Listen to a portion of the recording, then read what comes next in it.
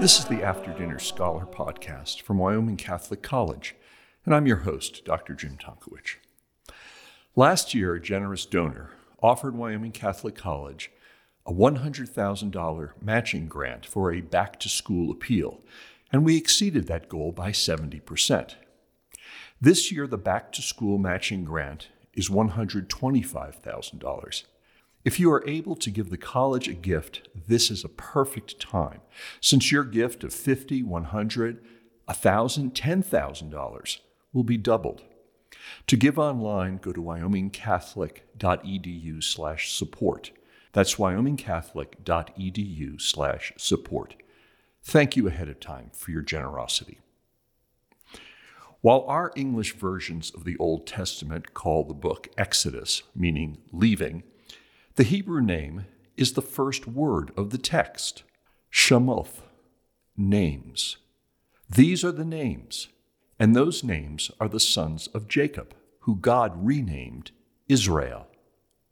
They and their families, a total of 70 people, escaped famine in the land of Canaan, finding a home with the long-lost son of Jacob, Joseph, who, sold into slavery by God's wonderful providence, became Pharaoh's second in command. Initially, they lived well, and over the decades, those 70 became thousands. Then we read, quote, "There arose a new king over Egypt, who did not know Joseph," close quote. And he and his people were afraid of those hordes of foreigners. So the king, Pharaoh, enslaved them all. And then, Dr. Kent Lasnoski has been reading Exodus with our Wyoming Catholic College freshmen. So we'll let him explain. God did something very interesting in that he chose a man to work his wonders, and wonders that would be the result of him remembering his people. Just like in the flood of Noah, he remembered Noah and came to him. So God sends Moses and Aaron basically to ask Pharaoh for religious liberty to start. They could go out and worship him in the desert, that they could go out to a place where they'd be free to worship as they were made to worship. Now, when that doesn't work, because Pharaoh says, "I don't know this God. Who is this God? I don't know this God." Well, then we get some pedagogy. God decides to teach both the Hebrew people, who have for 400 years been forgetting who their God is, and he decides to teach the Egyptians who God is. And so he systematically takes down each of the Egyptian gods, not all of them, but most of them in a sort of throughout the plagues, showing that he is not only the God of water, not only the God of the land, not only the God of the crops and the animals, but the God of life and death, the God of everything. Beyond any idol you could worship is God. And so he teaches the people through these plagues who he is. And eventually the Egyptians say, "Okay, that's enough. You get out of town." And they basically kick the Israelites out and give them all their gold on the way as a part of it. The coup de grace that the slaves despoil Egypt. Yeah, without raising a finger, right? Just by witnessing the wonders that God does. Now tell us about Moses. He is an unusual character among among all peoples of all time. Yeah, unusual for many reasons. First of all, God chose a murderer to be his savior for this people. Moses, don't forget, sees an Egyptian mistreating an Israelite. He looks both ways and then kills him. Wow, that's the guy that God is going to choose to save his people. That's pretty interesting. He also, Moses is a very interesting character because of just how much he changes in the book of Exodus. He starts off in chapter 3 meeting God and saying, "Well, who am I to save these people? You've picked the wrong person. I don't really want any business with this. I can't talk. And furthermore, no one's going to believe me. I don't have the power to save these people." So Moses is reluctant. he almost doesn't really want to do this thing. He says, please send somebody else.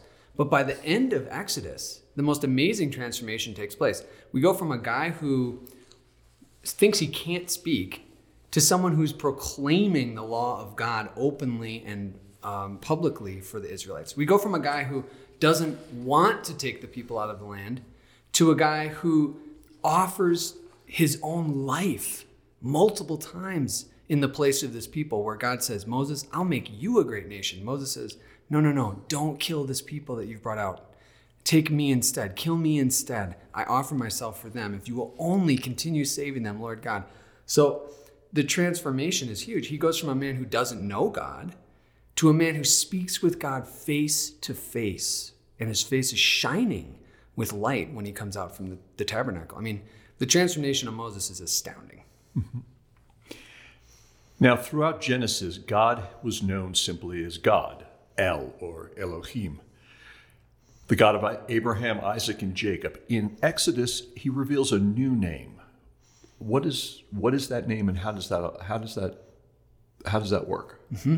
Yeah, it's really interesting that what you've said there, because throughout Genesis, the closest we get to any kind of name for God, as you said, El, Elohim, we also get Jacob calling God El Elohe Israel, which means God, the God of Israel, God, my God, essentially.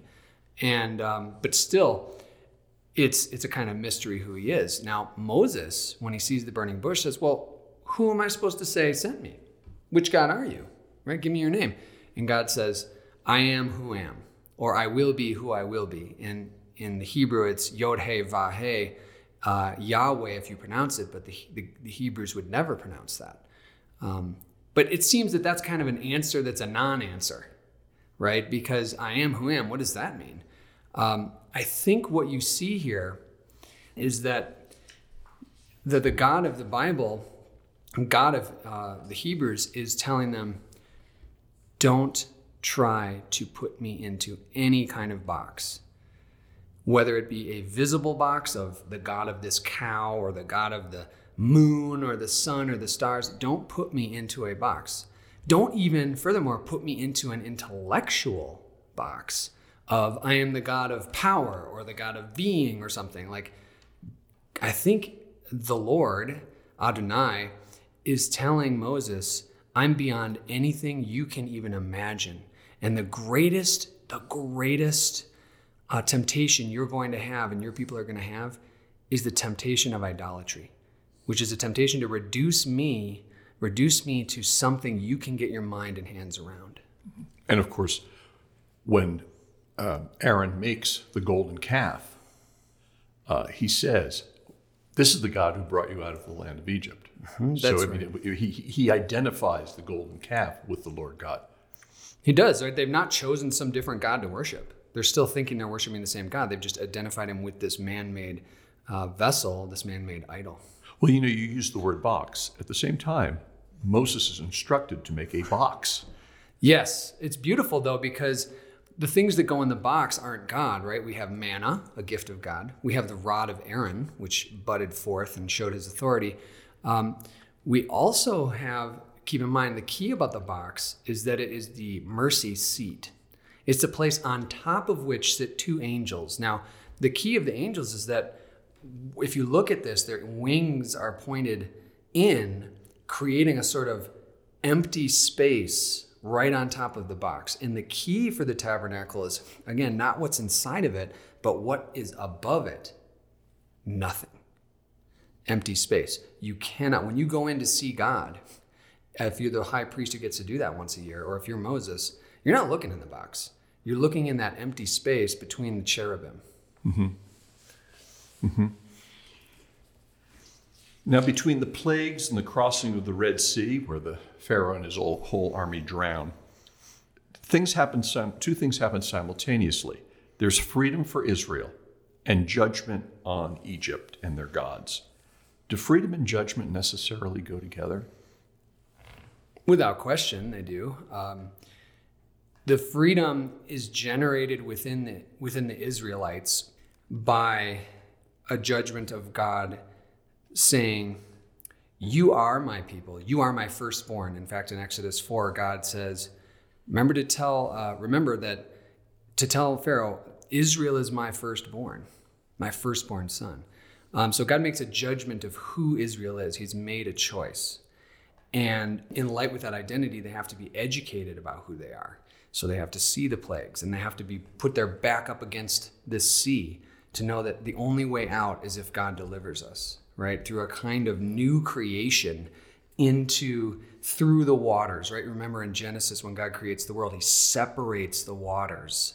Well, what has he done here? He separated the waters and allowed his people to come through as a new creation, right? So God judges who the Israelites are. They are his creation. They are his firstborn son. Now, he also at the same time judges not so much the Egyptian people as the gods of the nations. Remember, with each of the plagues, he was taking down one of those gods. And now, by swallowing up the Egyptian army in the water, he's taking down the entire pantheon, right? It's a judgment upon all idolatry, upon everyone who would pretend to be God. Exodus goes on to tell of the giving of the law, including the Ten Commandments.